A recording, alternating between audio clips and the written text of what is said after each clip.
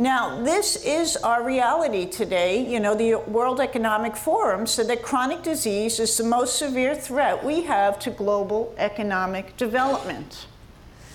And what people aren't talking about is this is not just obesity related to eating the wrong foods, right?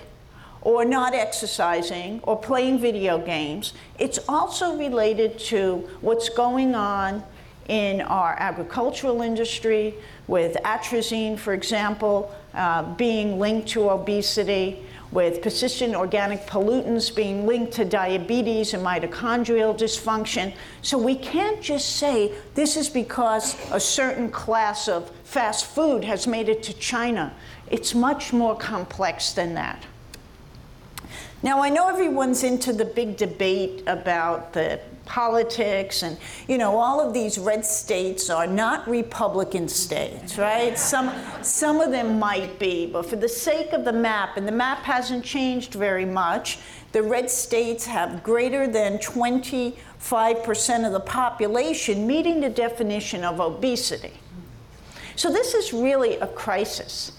And if you say, okay, what about these orange states? You know, this area where gravy is a beverage, right?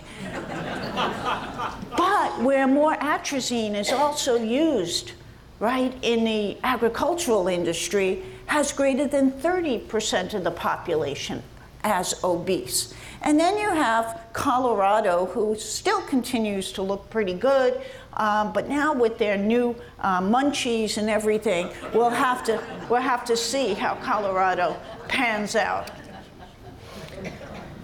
Yes, this is really a sad, sad situation.